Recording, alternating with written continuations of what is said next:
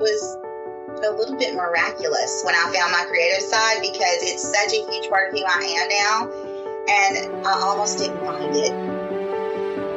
Welcome to Make and Decorate, a podcast for makers who love to sew, quilt, and decorate.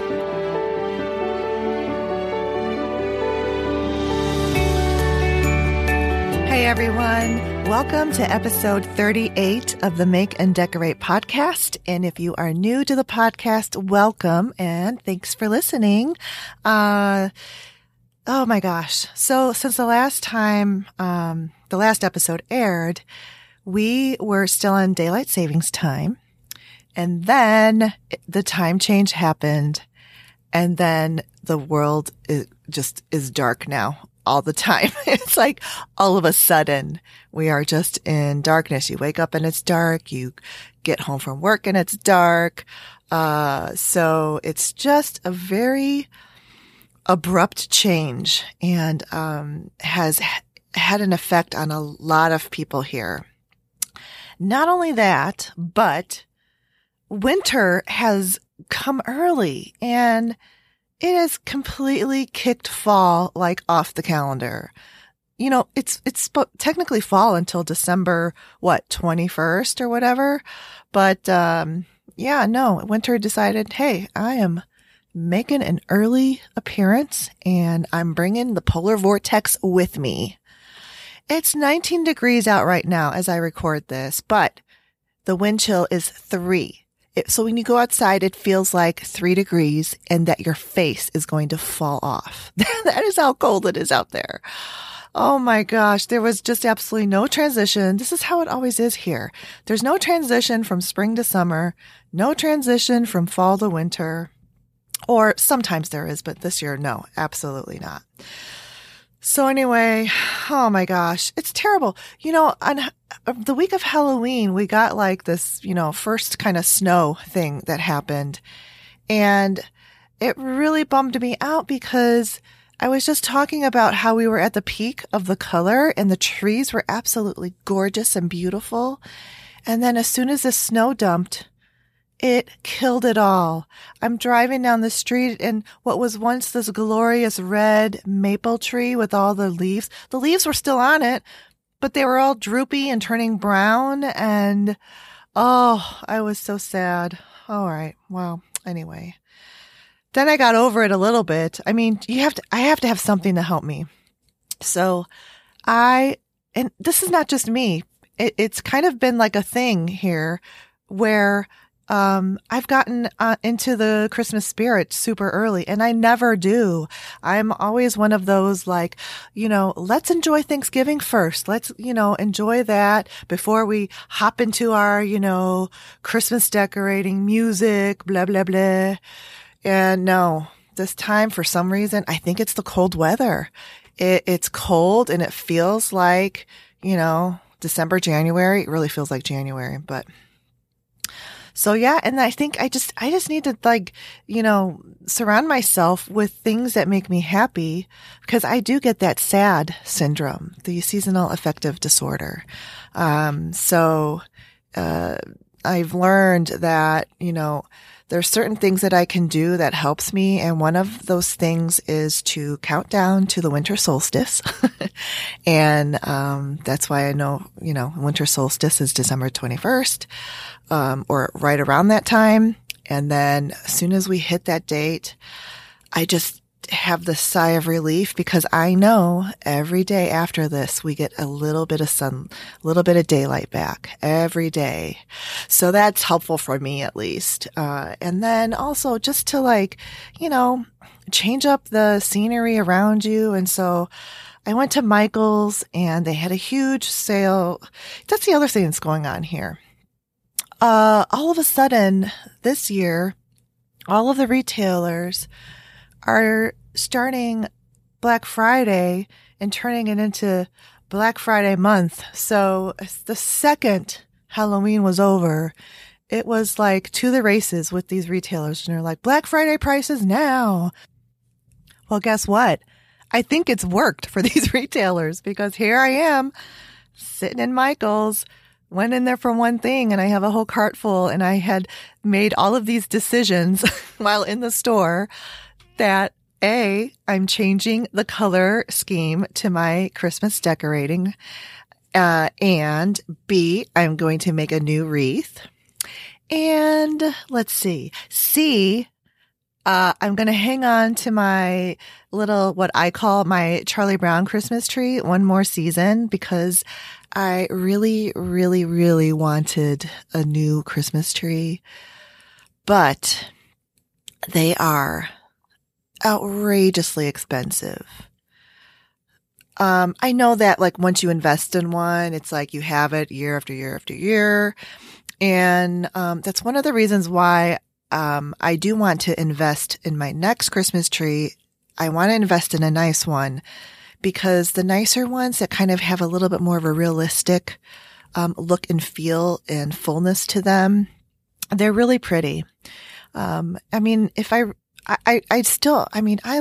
always loved real Christmas trees, but I know it's an environmental thing, but still the smell of pine. That's why I still, Costco will sell the fresh pine garland and a fresh pine. I always get that every year, like a fresh pine wreath and garland, so that I have that smell, fresh smell of the fir, whatever, Fraser fir or whatever. And anyway, I'm digressing again. I'm so scattered everywhere. But so yeah, so I decided I'm going to wait until after Christmas, and I want to see if the prices fall. There's a company that does Christmas trees really very well, Balsam Hill. Some of you may have a Christmas tree from them. They're really beautiful and gorgeous. So, and they've got 3 different levels of like realness and price points. So I like that about them. They really, I think, give sort of a nice, variation and, levels of investment. And let me tell you, I saw like, $2,000 and $4,000 trees on there. Holy. But you know what? Some people live for Christmas, and I kind of can get that, I think. So if I were like one of those people, just like how we are, like, other people that don't sew would think that we are off our rockers if we invest $1,000 in a sewing machine or even more. So I think I kind of like equate it to that. So, I mean, yeah, it seems like cuckoo crazy, but maybe for some people it's not. So anyway, yeah. So what I'm going to do to make my little Charlie Brown tree last another season is I got this faux garland to kind of wrap in the inside and weave in between the branches to really like fill them out a little bit more and make it look a little bit more full. And really every time like the ornaments and the ribbons and, the decorations are put on there, it still looks really pretty with the lights and everything. So yeah, I traditionally, have decorated, and my color palettes have been in the jewel tones. I really love those rich tones, especially, in the December. The red and the traditional, the reds, the greens, but also, the teals and the deep purples. There was one year, Pottery Barn. This was like 20 years ago. And they had a season where they sold, it was a purple was the theme. And it was a beautiful purple. It was a deep purple. And it was a cool purple. It wasn't like a warm aubergine. It was a cool, deep purple. And then they had all these frosted, they were beaded, but they looked like sugared fruits. And the jingle bells were in grapes. Designs with the purple bows on I went all out, and I still have those decorations today, and they're kind of, to me, a little like timeless. So, those kind of jewel tones, and I still use those. I kind of like move them around the house. So I've been, using those in the bathroom. But now this is a whole domino effect. So I also got a shower curtain and little shower hooks that are Christmas. And I've never done that before. So you can see how this whole polar vortex, the time change from daylight savings, and it's just it's definitely affected me. But I've been talking to a lot of people around me, and I'm hearing the same thing. So it's not just me. And I left you hanging on what I was changing my color scheme to. I am doing the tree. I'm not changing everything because first of all, it's expensive when you change the whole, color palette. But the tree is going to be done in rose gold. It's so beautiful. And last year, the rose gold was the thing. And I'm just always kind of a little rebellious with doing things right when they're like everywhere. So now that that's sort of kind of like calmed down, and there actually still is a lot of, rose gold ornaments and decorations out there. And I really do love rose gold. I mean, I've had it on my phone case. It's on my Kindle case. It's, a really pretty, I gravitate towards that color. It's nice and soft, but it still has color to it. I think that's why I like it. So yeah, I saw these beautiful rose gold ornaments, and so I'm going to do the tree in that, but I took a lot of time putting this stuff together, and, I kind of like made my cart a little work table and laying things out, and people were kind of looking at me, but that's just how I design stuff. I just, I can visualize it in my head, and then I have to lay the stuff out and see what works with, what works with what. And I mixed a little champagne with the rose gold and soft golds, but I don't want it to be completely monochromatic. So I need like a little touch of color. So there's a real soft aqua that I think could pair with it and just make it a bit more interesting. And that's what I'm going to do on the wreath. Yeah, it's exciting. And I even got a small tree for my sewing studio. It's so cute, and it's in a little like vintage box. Yeah, it's so festive. I love it. So now we're 2 weeks until Thanksgiving, and I haven't even given the food part of it a thought until maybe like yesterday. But it is kind of fun to think about the food and what I'm going to make. And I do enjoy cooking certain things around Thanksgiving time. In fact, my thing that my family loves for me to make and to bring to them is homemade cranberry sauce. And it's so easy to make, and it's so fresh and delicious. And there are so many variations and recipes and types of cranberry sauces out there, but I really like to keep mine very simple. I don't like a lot of like mix-ins stirred into it. I just like a pure cranberry sauce, and my flavorings are, instead of, simmering it with water, it's all orange juice. Oh, it's so delicious. It really brings out the cranberry flavors and plays off the tart and the sweet. And I toss a cinnamon stick or two in there as well to kind of, add warmth and deepen the flavor. And that's it. I like it like pure, simple, and it's got a very fresh, citrusy, clean, flavor. And I love that. I mean, I don't know. Maybe it's kind of like a palate cleanser per se, if we're going to get fancy and gourmet here. But so that's the thing that I make all the time. So I haven't gotten a turkey yet, haven't ordered one. And, it's almost, getting too late to order if you're going to order like a special organic or heritage turkey. And I just kind of confused with all of these terms, heritage, cross heritage bred, and organic. So, I finally took some time and I researched this. And so this is what it is, in case you don't know.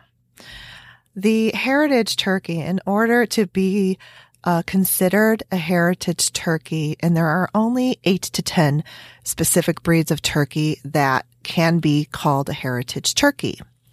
And of course, the heritage turkeys are the most expensive turkeys. I mean, they're like $150 and up. So, that's why I wanted to know what really is this? What makes it so special? And, these are turkeys that are breeds that were around in the early 1950s and, from the 20s, the 1920s to the 1950s before. And then later in the 50s, then the turkeys started to get, genetically engineered. Pretty scary, right? So, and they plumped them up just like they do with our chickens. So yeah, the heritage birds are, turkeys from that time period. They're smaller, they're prettier, they've mature more slowly, and they can live longer. It says up to 15 years as opposed to a year and a half of the engineered ones, which are like the broad-breasted white turkeys. So heritage turkeys may or may not be organic. So that's why these terms are confusing, because they kind of like, it depends, I guess. And this is where we kind of have to be a little more careful of what we're buying and what we think we're buying. So there's this article I saw, on Chowhound, and I'll put the link in the show notes because it's pretty interesting. It's titled, "Don't Get Duped on Heritage Turkey." So really, basically the bottom line is you've got to read the fine print, because there can be heritage, crossbred turkeys, and those aren't necessarily a bad thing, but you just need to know. I think it's good to know what you are buying and what you're getting, and if something is being mismarketed to you. So yeah, that cleared it up for me. I understand what they are. And, it also explains kind of like the price points of these, because the heritage turkeys are very expensive to raise. And, these days, because of how the processing has gone over the years to commercial, but, I think I'm just going to go organic, this year. I don't need to, spend $160 on a turkey. And Butterball has some nice natural turkey selections too. So, all right, now I'm getting hungry talking about all this food. Okay, we're done talking about food. So I started listening to a new podcast. I mean, literally just listened to the first episode, today. And I have to share this with you. It's so good. It is called Dolly Parton's America. And, it's about Dolly Parton. I really like Dolly Parton. I mean, I grew up with Dolly Parton music, and she was in the Working 9 to 5 movie in the 80s. Her music is just brilliant. She is so talented, but this podcast is so much more.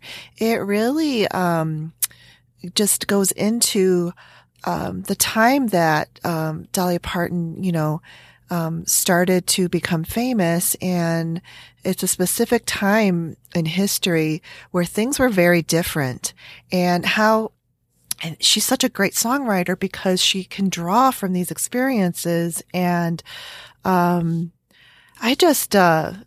have to listen to it. It's pretty amazing. It's very interesting. So I can't wait to go on to the next episodes, but I wanted to share that with you, and I'll put a link to that in the show notes. All right. So before I get to the guest, I I want to let you know that I got some more iTunes reviews, 3 in October, and I don't go and check this all the time, and there's no way that they notify you. So I try to check it like maybe once a month. But I don't want to get crazy about it, of course.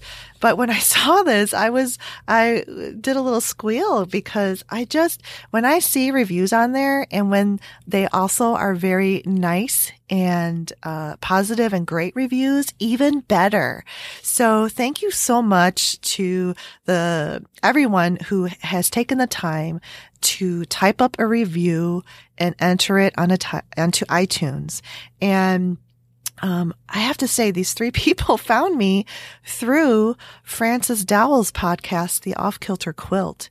And I did say in an episode or so ago that I heard, because I listened to her podcast too. So she said some very nice things, and I'm so appreciative of that. And I love that, the podcast here, in our, I don't know, I want to say industry, but our type of hobby and craft, are pretty supportive of each other. And I love that. I love, telling you guys about other people's podcasts that I listen to and want you to listen to them. And, it's not at all like a competition thing, even though they could be considered my competition. I just don't see it that way.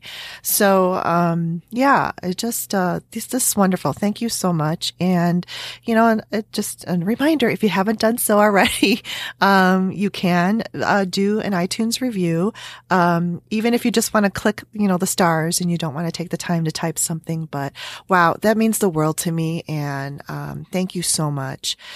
Also, thank you to the Patreon supporters that I have. And Kimberly from Ohio, she's a very generous Patreon supporter, and she's on one of the higher tiers of support. So I just want to give her, the special recognition, because I didn't expect, a lot of people at that level, because, there's so many things today. There's so many subscriptions. So I totally get that and understand that, but I really appreciate it. So, that, and also, the monthly bonus episode is coming out on Friday this week, just so you Patreon supporters know. All right. So we're going to, get into the guest, on the episode today. And as I was editing this, we talked for 2 hours, and, my guest is Tracy Claiborne. So I decided to divide it up into 2 episodes. So I will publish the second half of our conversation in 2 weeks on Thanksgiving.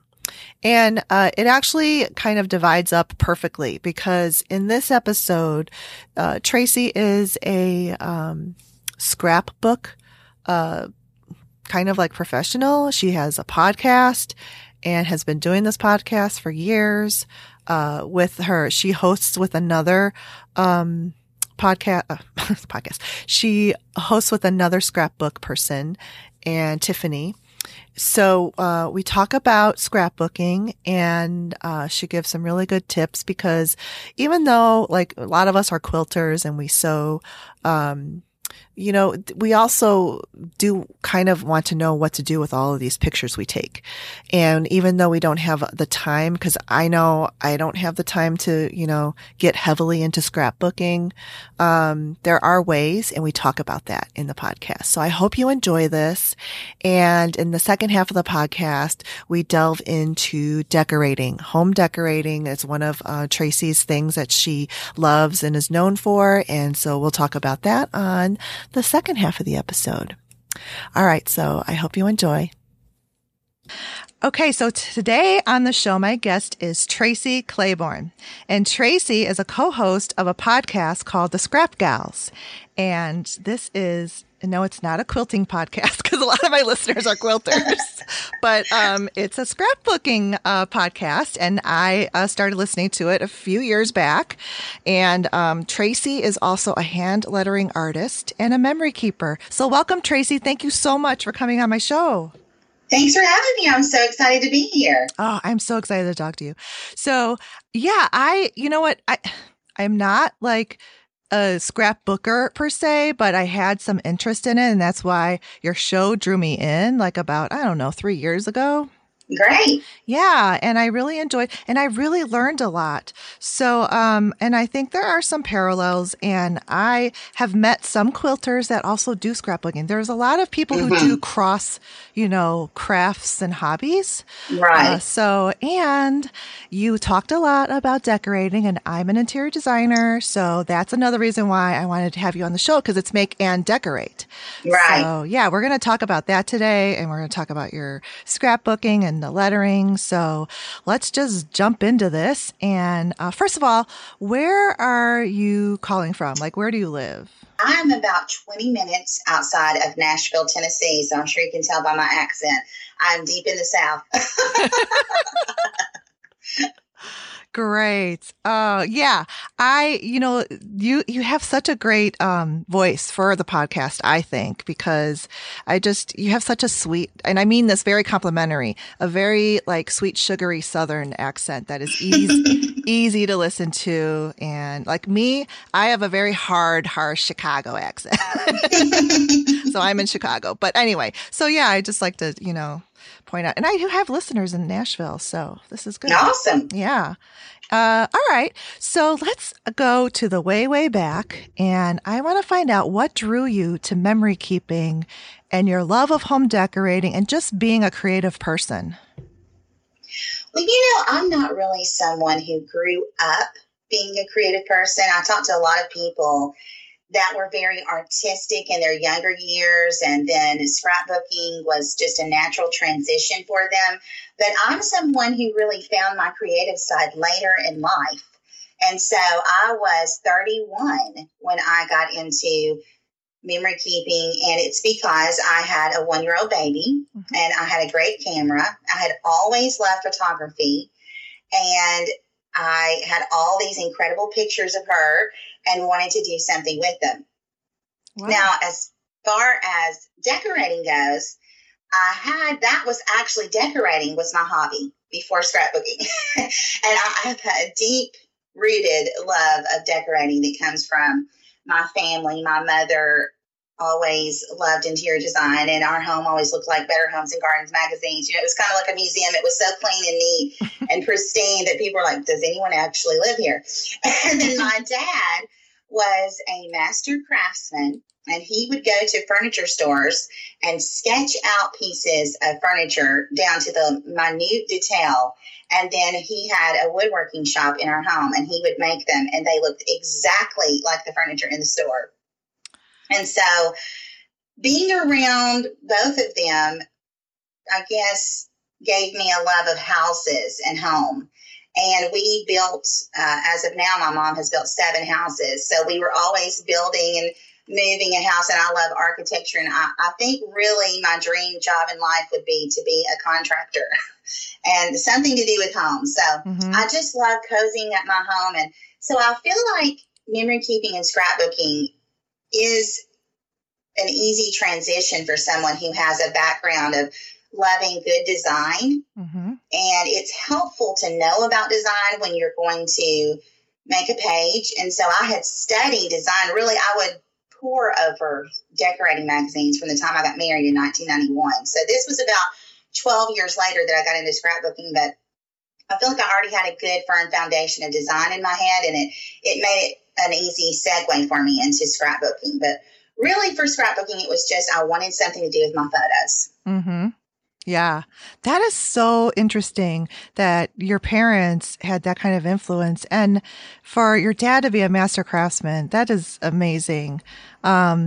Because you really do, I think, learn an appreciation for furniture and how it's made, and it just doesn't like appear on a store floor.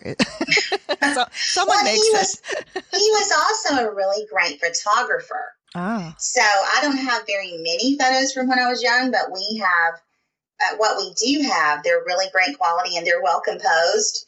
And so, like I said, when I would look back over my life, like if you had asked me at 25 years old, are you a creative person? Well, I was a singer. I've performed since I was 6 years old. And so I would say I'm a singer. But I would, as far as the arts, the visual arts, creative arts, I wouldn't have thought that I had anything like that in me because I really couldn't draw. And I did always love handwriting, but it wasn't like that was an art. It was just handwriting. So anyway, it was a little bit miraculous when I found my creative side because it's such a huge part of who I am now. And I almost didn't find it. If I hadn't had a daughter and had these beautiful pictures of her, who would I be right now? Because my whole life revolves around being creative now. Yeah, it's just kind of fascinating to think about, what brings people around to, when they are in a creative, industry or business or surround their life with it. But those influences definitely like planted that seed for you, I'm pretty sure. So, and then like you said, after you had your baby, I mean, it was a perfect, time to get started because you had that love of photography and you're going to take tons of photographs of your baby. Right. So, but, you started scrapbooking though in a very different time of scrapbooking than it is now, because when I was in, college or high school, I think we're kind of in a similar age range. And scrapbooking back then in the early 90s was, did you ever make one of those where it was the puffy, you put the batting on there and you covered it with fabric? No, I worked as the marketing director at the Salvation Army before I had my daughter, and that was my career in the late 90s. And so our it's called the major, the boss of the Salvation Army, his wife, she was an avid scrapbooker. Well, she used all Creative Memories albums, and they were very neatly made, and she had great pictures of everything that we did at the Army.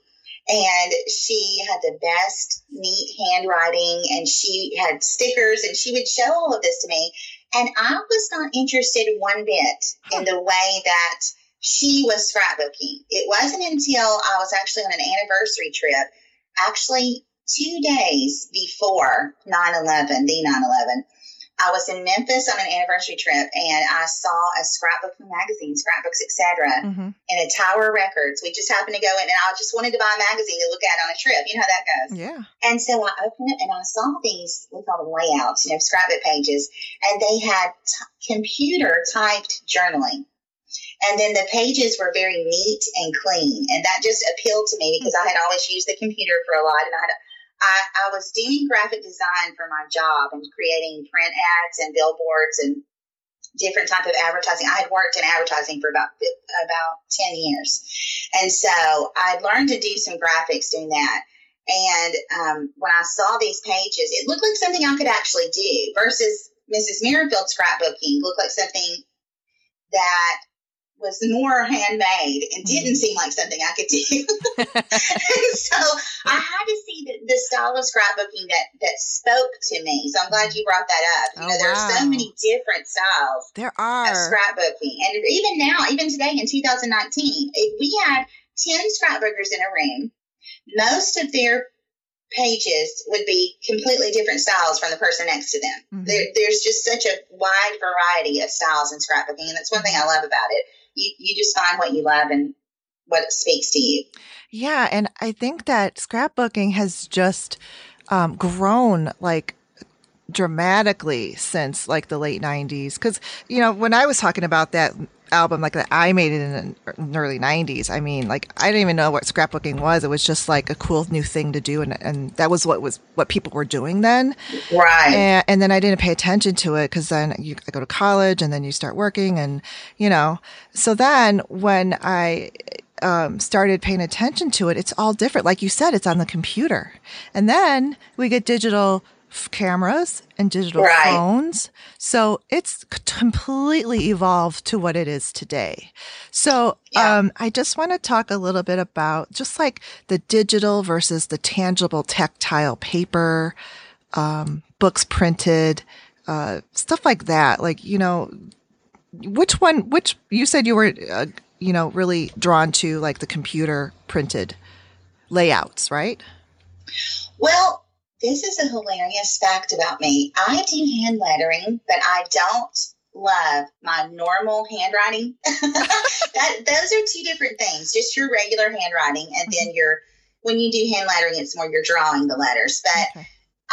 one reason that I was never attracted to scrapbooking for myself was I thought I will not like my handwriting if I write all over the pages. And I knew I had a lot to say, obviously.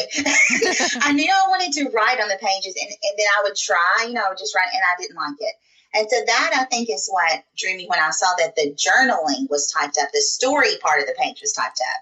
But I do love a textural scrapbooking page. I've never been drawn to a completely digital page, personally, because it does kind of just seem like something I would create, like a graphic on the computer, and then I would just print it out, and it's very flat. Mm-hmm. Yep. One thing that I really love about scrapbooking is the artistic side of it, not as far as like splattering paint on the page, which some people do, but just the beautiful papers and the stickers and the dimensional embellishments. So I try to kind of combine, I guess you would call that hybrid. Mm-hmm. So I do my journaling on the computer, but everything else that I do, I usually use a physical product. So I do really love, actual products and not making them on the computer. But as you said, scrapbooking has evolved. And I think now we're at about a 70-30, that there are people, the old school scrapbookers who've done it the way they always have, and they still love, really the same style and look of scrapbooking that they started with. That's probably 70%, maybe 60-40. And then there's 30% or 40% that have embraced a newer modern style. And it's very hybrid. A lot of stuff is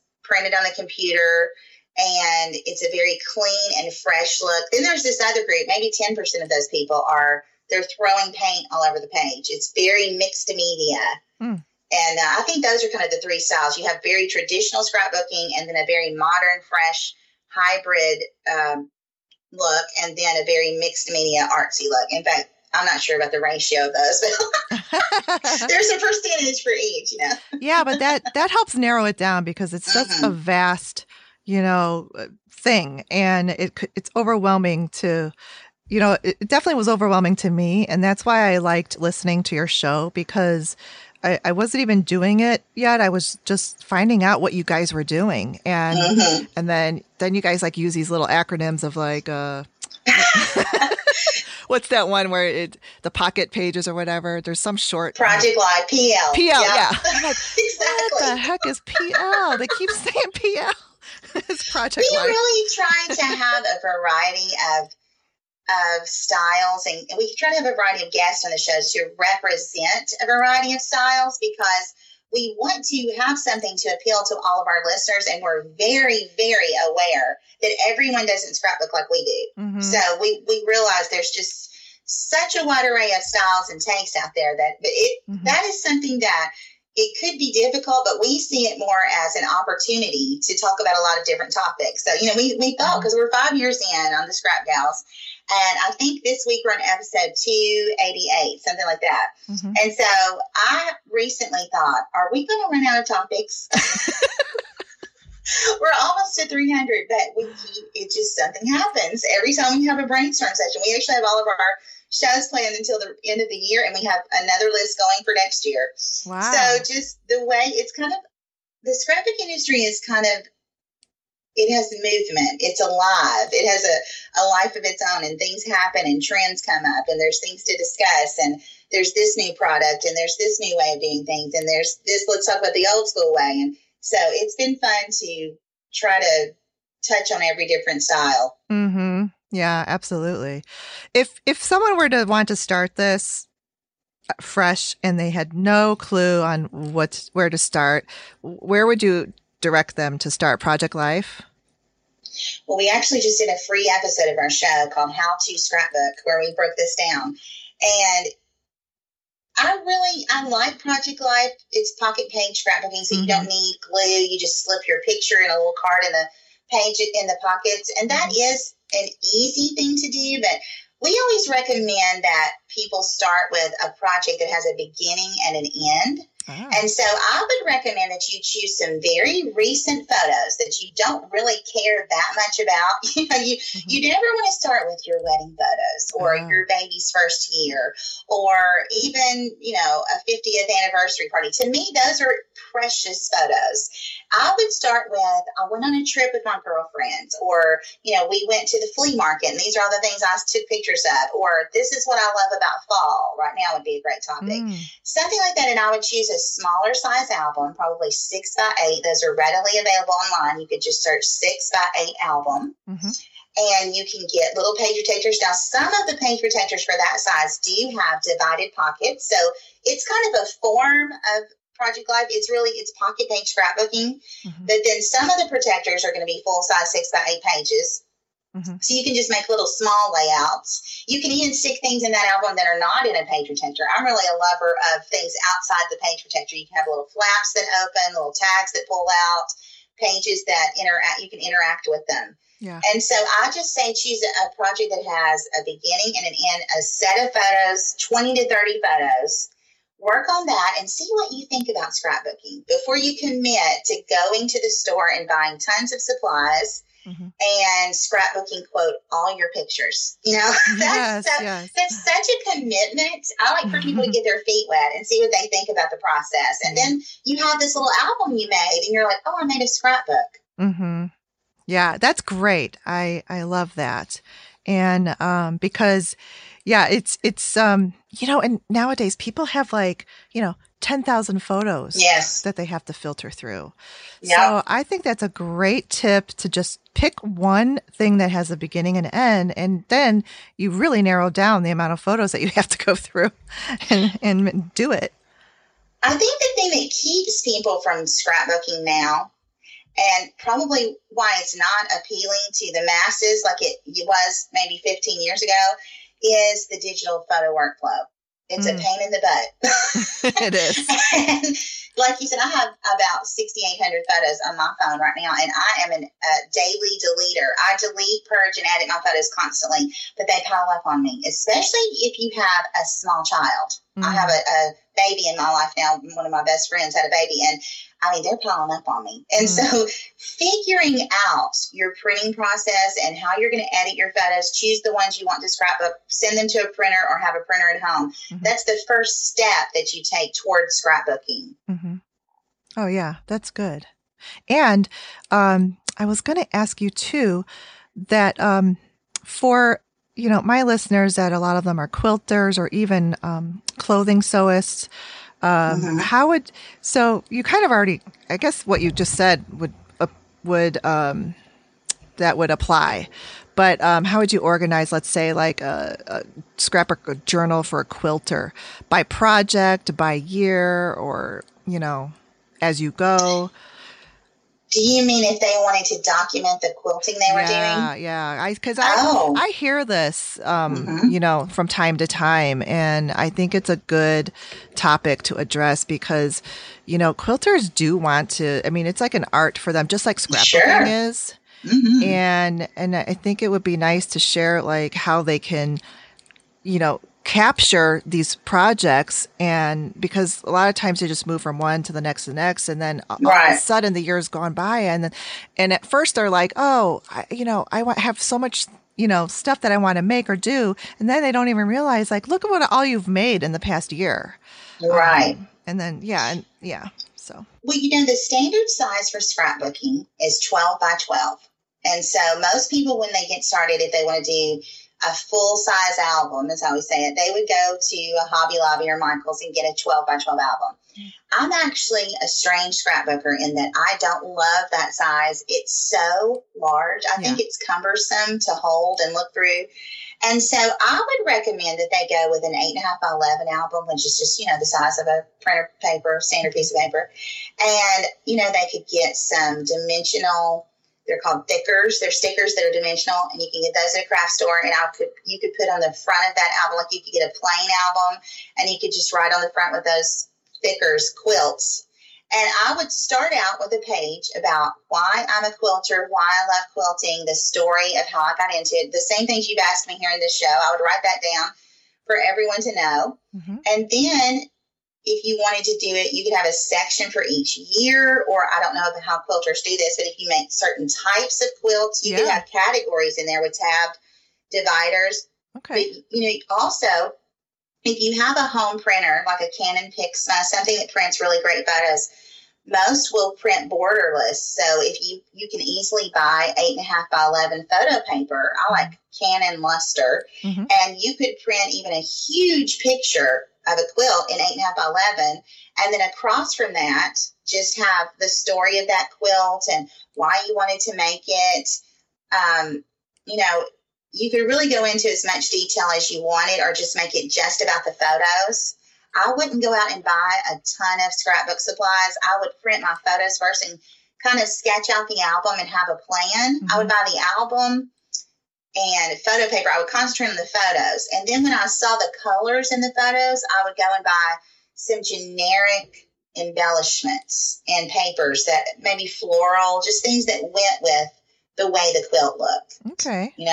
Does that make sense? Yes, this is so good, because I didn't even think about, what you're saying is really like making it a story and writing in there why I'm a quilter. That is brilliant. I love it. And I need to do this. Because, a lot of times too, quilters quilt, most of the times they're quilting for other people. They're making quilts for babies and their kids and family members. So this is perfect. And their families do want to know why. This is a very good, I think, very helpful thing for people who sew and quilt. So we just had an exhibit at the Tennessee Museum in downtown Nashville, and it's the Tennessee State Museum. And you may have heard of this because it's a traveling exhibit going all over the country, but it was all about quilts and the stories behind them. Have you heard anything about that? I'm not sure. Okay, and so I should have. And I missed it. Yeah, it was there all summer long. Well, you might want to search it because it's still on a museum tour. And so it was there all summer long. You could go to the Tennessee State Museum and look at their past events and see the name of it. Oh, all right. And I absolutely hate that I missed that, because I wanted to hear the stories behind the quilt. I know that my own grandmother quilted, and I have one of her quilts, and my mom has a couple. My mom even said to me the other day, I might give away one of Grandmama's quilts. I said, don't you dare. No. Like, she was going to ask one of our other relatives, did she have one? I was like, don't do it. No, yeah. But unfortunately, my grandmama, is what we called her quilts are not that attractive, because she used our clothes, all of her grandchildren's clothes from the 70s. Mm-hmm. Oh, yeah. So, double knit polyester. Yeah, exactly. That's it, except that they are orange and teal and green and purple. I mean, psychedelic, man, And so it's not really something I want to put in my home, but I treasure it and love it. And I don't like to use it that much, because then I'll have to wash it. I don't want to wash it, but yeah. Oh, that's so cool. Yeah, that's great. I am going to look up that exhibit, because I may have heard of it, but I don't want to say because it's not ringing a bell with me yet. Right. So, all right. And the other thing too that I thought I would add to that is that, as embellishments, they can also put like little swatches of the fabrics they used on the quilt on some of these pages. That's what I would do.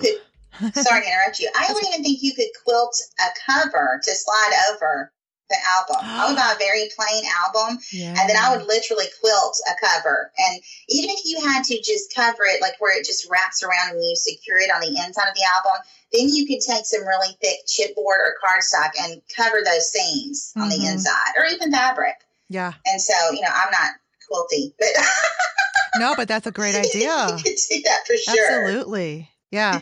That's what's great about scrapbooking and quilting and all of these creative outlets, is that there's just the ideas are endless, and the amount of creativity is whatever you put into it. And it's your unique expression, and no one else is making the same thing. That's what I love. Right, exactly.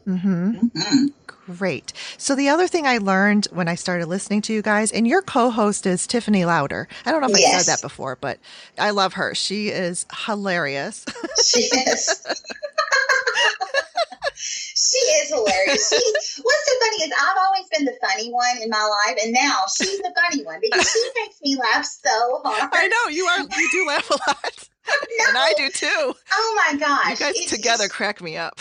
Yeah, she is just so, she's very self-deprecating, and she's, very sarcastic, sassy. We just came out with a line of new printables for our subscribers called Story Snark, because she's so snarky that she, put some of her sayings into printables. So everybody loves that about her. Yeah. And I love hearing she travels a lot, and and she's a teacher, so she'll take like her summers and do this like magnificent trip, and, talk about the photos that she's taking, and it's just fun. It's fun to. She's living the dream, let me tell you. I know, right? We can live vicariously through her. Exactly. I have to, because I'm scared to get on a plane for that long. I really will. I don't really fly anymore. I've given up flying. I don't like to do it that much either. I can't fly to Europe or Australia or New Zealand. She went to New Zealand recently. Oh, wow. Yeah, they're a whole day ahead of us. It's crazy. And that's a really long, like several flights, I think. I mean, there can't be one that goes straight through, I'm sure. I don't think so. I have no clue. It gives me anxiety. Right? Oh, man. So, yeah, that's your co-host. And so when I was listening, I had no idea about the journaling. And I think that's what really makes scrapbooking, what it is, because it's not just albums of photographs. That says nothing. It's the person's way of narrating their stories and journaling. So sometimes you talk about 4x6 cards and this travel journal. So talk a little bit about that. Well, Tiffany is an English teacher and has been for 25 years.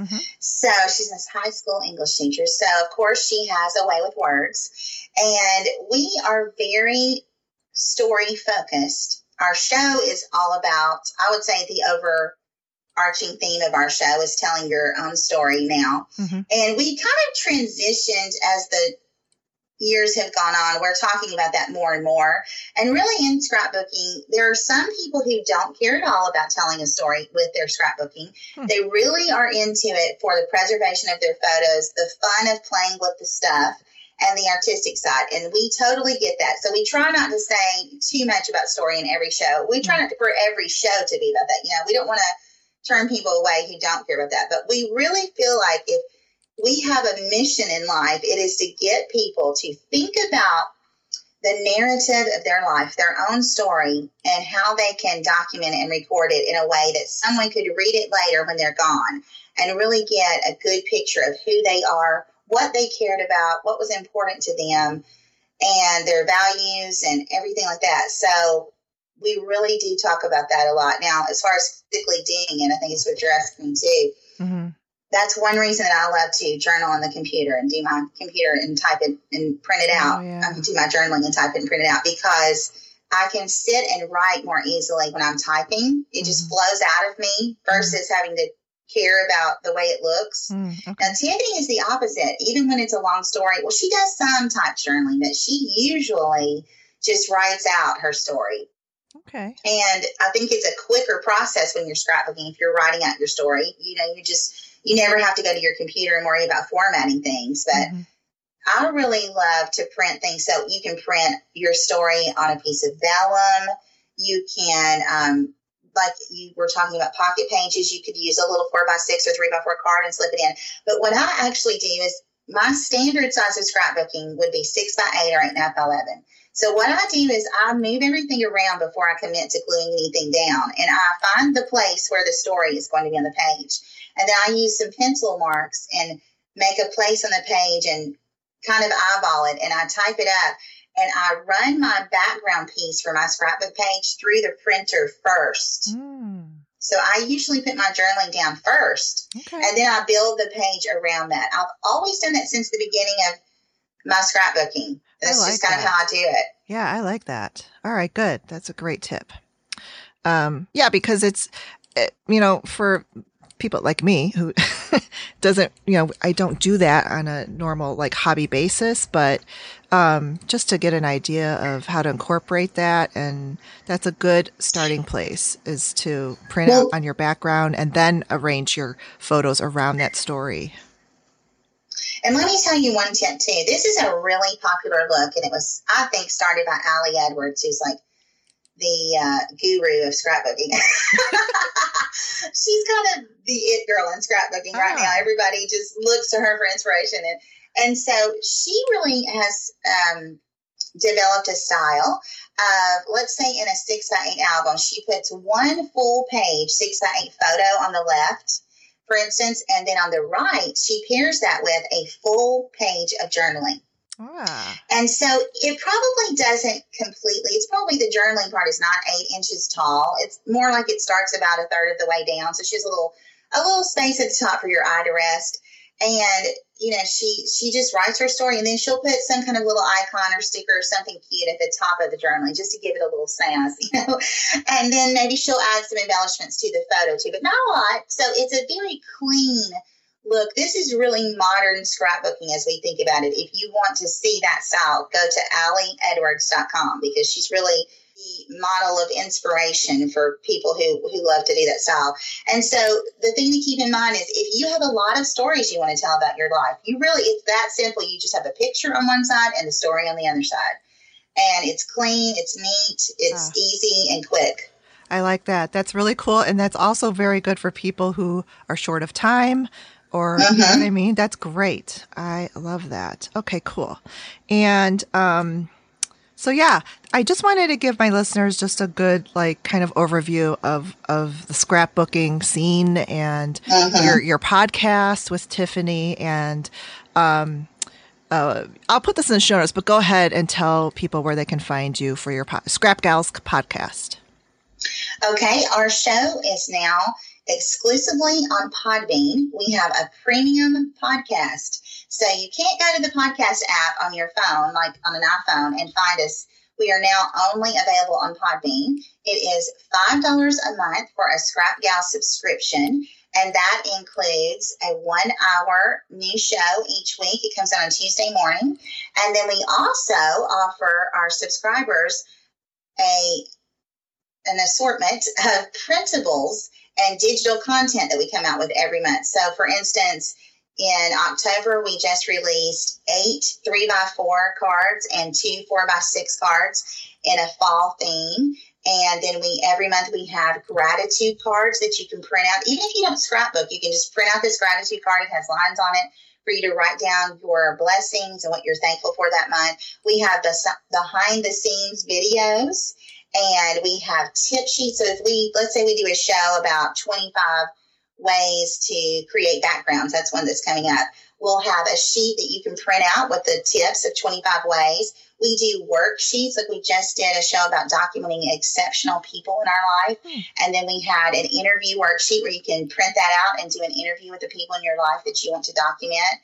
It's so much bonus content. That's something we've just started about 3 months ago in July 2019. Oh, wow. So a Scrap Gal subscription for $5 a month is more than just the podcast. Yeah. It is the podcast. It's sketches for your pages. It's a lot of other inspiration. And then we also have a community, the Scrap Gals community on Facebook with 10,000 crafters. So you can talk to everyone else about scrapbooking.